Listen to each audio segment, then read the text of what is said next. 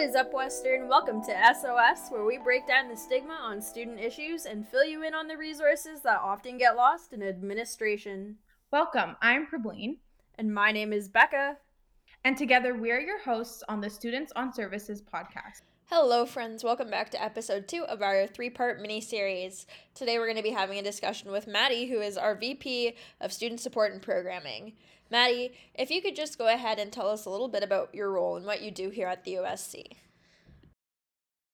Well, thank you so much for having me. My name is Maddie. I'm the Vice President Student Support and Programming with the USC. So in a nutshell, I oversee all student-led events and services that the USC runs. So typically when I'm explaining it, I kind of break it down into two. On one side, I oversee all of our programming. So that's kind of our orientation, our large-scale events and concerts, as well as our other programs like public arts, theater, Western, charity, things like that. On the other side of my portfolio, I oversee all of our student wellness services. So peer support, peer programs as well, which is a portfolio of 7 coordinators looking to create a more welcoming and intersectional campus community. So a pretty wide-ranging portfolio with kind of, that programming and student wellness piece. That's awesome. Thank you so much for joining us today and, taking some time out to have this little podcast with us. And I know you have such important things to do, but one of the questions I wanted to ask was what was a memorable experience or project that you had the opportunity to work on during your time in this role? It's a good question. I think we've had such a cool year in terms of our programming, and it's been so fun to be involved with everything that we have been. I think one of my favorite projects that I've worked on, and one that we're still currently working on, so it's front of mind, is definitely Free the Dot. So it's a menstrual product program that we launched this year where we're mailing out menstrual products and contraceptives to students' houses for free, or it's available for pickup as well in the UCC. And on top of that, we have menstrual products available in all of the washrooms in the UCC. So this idea kind of came for me when I was in my undergrad. I was doing some advocacy work with a not-for-profit in the community where I was actually tasked with figuring out where folks could access free period products in London.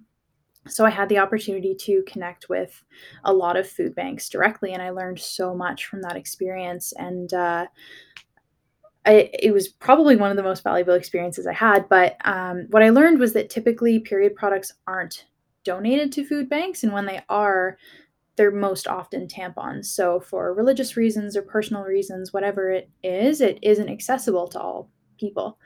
So I really started to kind of play with the idea of what a program would look like on our own campus that is accessible to all students and which empowers them to make decisions about their menstrual health that feels right for them. So initially the program was going to be in the washrooms in the UCC, and products would also be available for pickup in the food bank. But then Omicron hit, so we had to kind of switch up our plans a little bit because periods don't stop because of COVID. So it was really still important that we were able to get those products out to students. And that's where that mail out program really came from. We wanted to make sure that period products and contraceptives were still easily accessible to students when they weren't on campus. That's awesome. I mean, I've definitely utilized the program in the washrooms a couple of times. It has saved my life a few times already. So the next question that we have is kind of a 2-part question. So if I recall correctly, you graduated last year, right? I did, yeah. So the first question that we have is, what part of student life did you struggle the most with? But the second part of the question is, what did you struggle most with during the pandemic specifically? Those are really good questions as well. I think when I was a student, I felt a lot of pressure to know exactly what I wanted to do with my life, and to have everything figured out in terms of my education, my career. I think there is a lot of pressure in academia to follow a very linear path, to go from your undergrad to your master's to, PhD, if that's what you're doing as well, but to a job as well, with no time in between, and to just know inherently what you want to do. there's a lot of pressure in that because you're investing so much time and money and energy into those decisions, and we're so young as well. Mhm. They're huge decisions to be making. And so I think what I have learned, and I'm still learning, I'm still working through it, is that that linear path that had kind of been drilled into me was not the best path for me. Um, and taking time off after my undergrad to work and not go right back to school, or um, just to figure out what I want to do and get really clear on what I'm really interested in was the best decision that I could have made. But I don't think that it's typically um, like shared with students that that's a possibility, and then sometimes that's the best option. Just to really take your time and feel really confident to make sure that you're confident in the decisions that you're making about your life, and also that it's okay to change your mind too, because I don't think that's really something that I had heard too much. So yeah, I think that pressure to really know what I wanted to do and feeling like I had to figure it out for my entire life was something that I struggled a lot with, and I think what I'm trying to do more now is almost create like a 5-year plan. Where do I see myself in 5 years and get myself there? It doesn't make sense to plan for my whole life because that's, I feel like, very limiting. So, Totally. trying to kind of change that mindset there, and it's been really helpful for me. So yeah, I think that's what I would say for that one. When it comes to COVID and the pandemic specifically, um, I think what I struggled with, it's not super related to the previous question, I don't think, but I think it's worth mentioning anyways. I struggled a lot with the change in my productivity levels. That was really tough for me. I think a lot of us experienced COVID fatigue to some degree. And what I really noticed early on, especially, when we went into the first lockdown, was that I didn't have the energy or the capacity to do my work, or to keep connected with my friends and family that I did pre-COVID. And I think that's still the case now for a lot of us too, in some ways. But there's a lot of guilt and shame in that, and feeling like I should be able to do more because I had done it previously.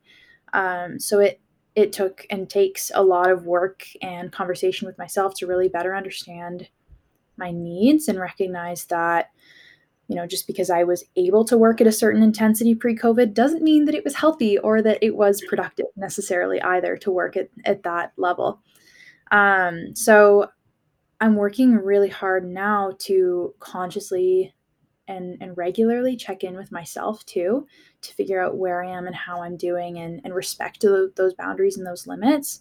And I think also recognize that they change day to day and week to week, and to be comfortable with that. And that's all part of that process of wellness and becoming well, For staying well. sure. For sure. Yeah. That's very relatable. Those are very relatable things. Like I took a couple of years off of school between high school and coming to college, and then I went to college and dropped out, and then I went back to college. Like there are so many different options I think we're not told about too when we go into university. Like there are programs that I didn't know existed. Like King's has like thanatology, which is the study of death. I had no idea what that was Cool. when I was in high school. Like that's a really cool pathway that I would have never known about. I'm not taking it. It's still really cool, but totally relatable. Yeah, and I think you bring a really good point too, in terms of like um, your productivity levels have changed, and I think a lot of people can relate to that because obviously COVID it was unprecedented. It was something that no one was really prepared for. So definitely understanding and being like patient and compassionate with yourselves about the changes that you're going through because of because you're in a pandemic, and that's a really big deal. And so like going off of that, what positive changes would you think came about due to um, any sort of issues that were illuminated during COVID? Yeah, well, I think along the same lines, I think communally we became a lot more aware of our wellness. There was a period of time where everyone was able to kind of pause for a minute and breathe. I loved it. I loved it so much. And I'm hoping that sentiment will kind of stick around long term, because I think there's so much value in it. I think kind of returning more directly to my portfolio, the student support and programming portfolio, what I've seen is that we've been really encouraged to think outside the box when it comes to developing our programming and our support options for students. So it's made our services so much more accessible for so many people. So when it comes to things like remote peer support or virtual conferences or virtual CMHA crisis counseling as well, I think there are so many more opportunities to engage with wellness that didn't exist previously just because we didn't have to think about them. I think the opportunity to, I don't know, rest. There's more opportunity to rest. I think there's more compassion to take time for yourself, for ourselves now, which is so needed. I think it really goes back to that sentiment that like just because we might have worked 8-10 hour days nonstop or studied 8-10 hour days nonstop before COVID doesn't mean that that was all productive time. Like maybe it is best to do like shorter increments, or maybe it's best to, like go for a walk at the end of the day, or like Yes. taking time to make a nice meal. Like that is really productive too. It's just a Sure. different kind of productivity. And I think that's something that has really shifted during COVID for us. At least from my perspective, that's what I've seen. But I'm also very engaged in wellness in my work, so I hope that that's the case across the board too. But I think that's a positive. Yeah, absolutely. And I think that people like had more time to really think about what they like to do, or like, take up new hobbies and start learning how to cook, and then realize like, this is something that I love to do and I'm going to try to cook every night because it makes me feel better, or whatever the case is. So yeah, definitely, like, even I think it allowed people to just like get closer to themselves and who they really are. And I think that's an important part about wellness too. I 100%. Like, I remember during the pandemic, I really had a lot of time to like reflect on things that were a part of my life and different aspects of my life. And so like I had like all this time to myself during the pandemic, and it was great. And it was the first break that I'd had since like grade 11. It was amazing. And then, afterwards I was like, okay, these factors in my life make me unhappy. I need to change them. These factors in my life make me happy. So I'm going to keep them going. And there has been like substantial change in my life because of the pandemic, because I've had all that time to reflect and practice wellness, which is so awesome.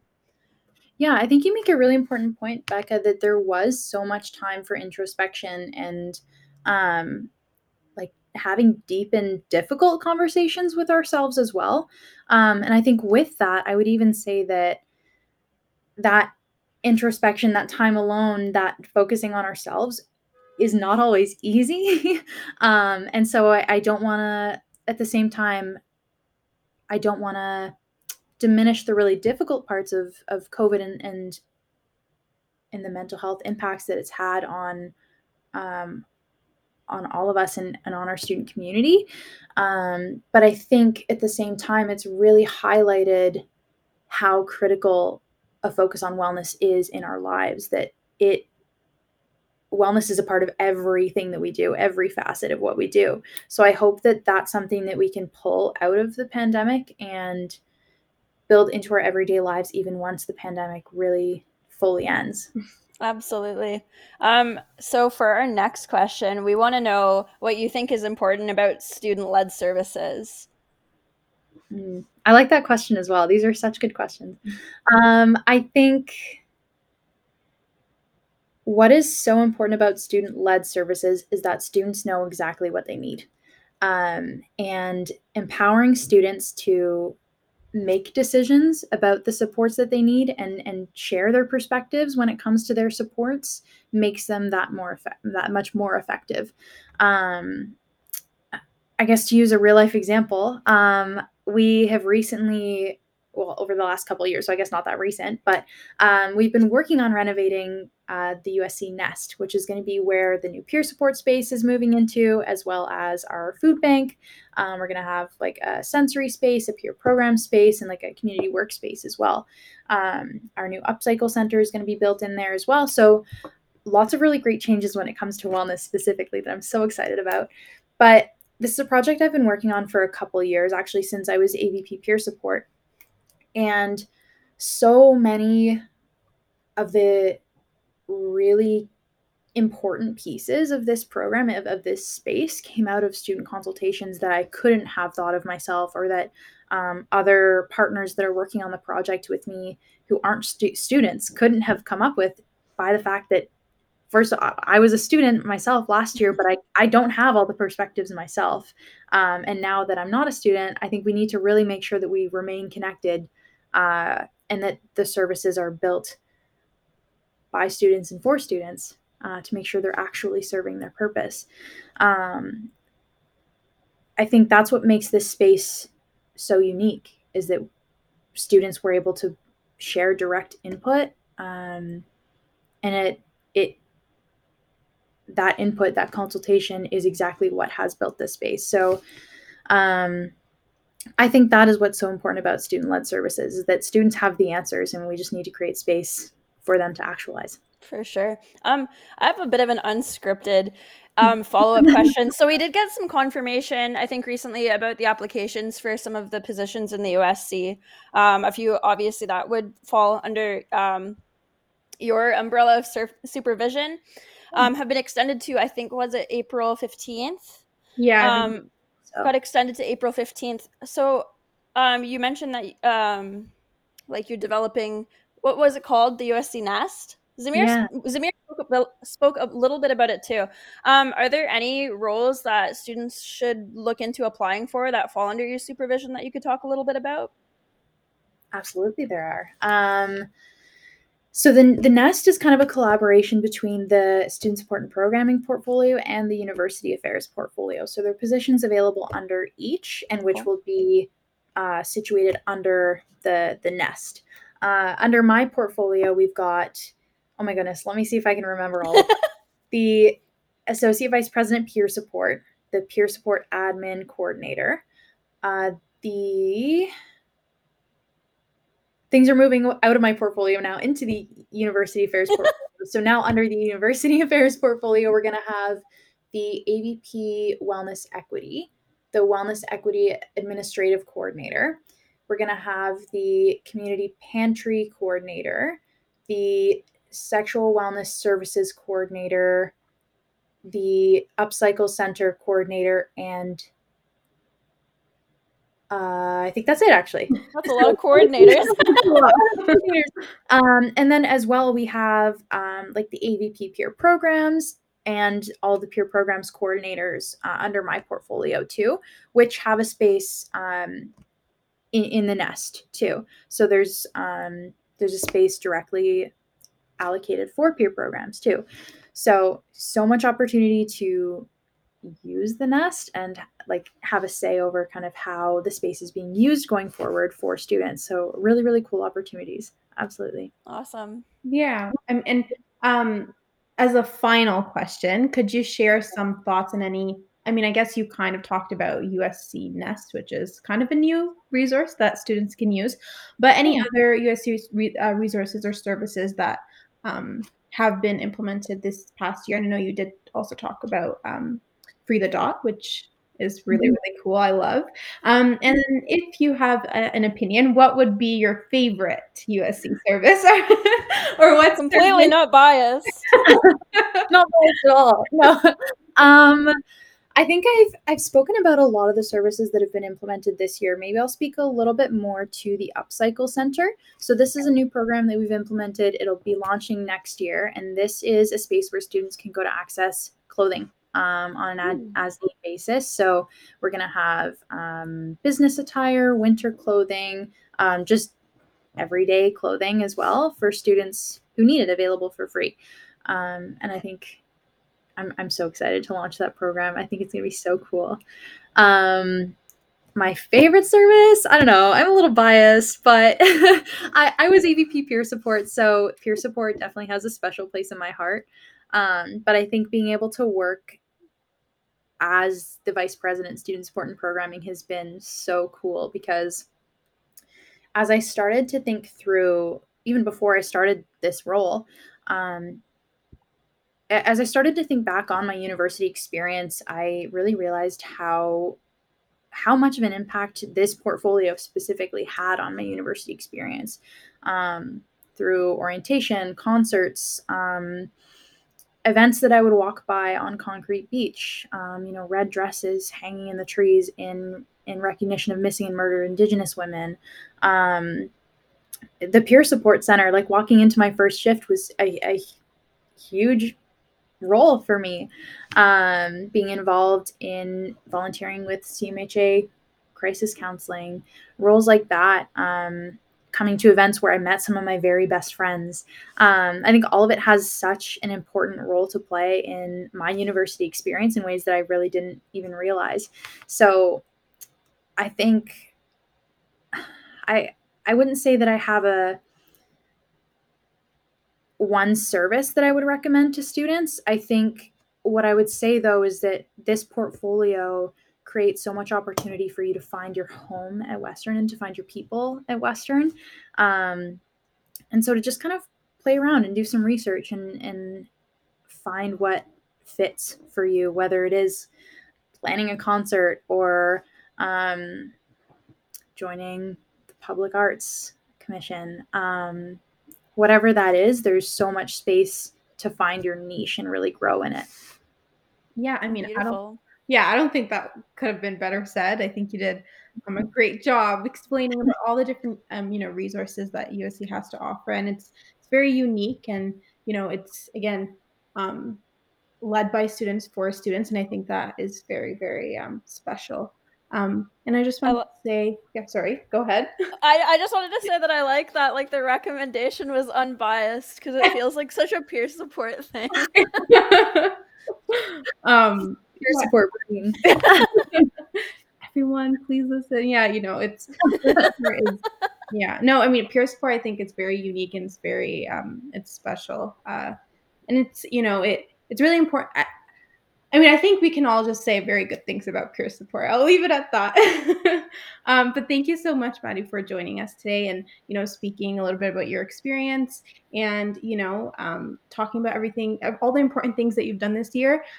We thank you for it. You've done a great job. So, yeah, thank you so much for joining us. Yeah, yes, thank you so much. It was really great chatting with both of you. And once again, that's a wrap. Come back on Wednesday. We're going to be finishing the year off strong by having one last discussion with our Vice President of University Affairs, Ziana.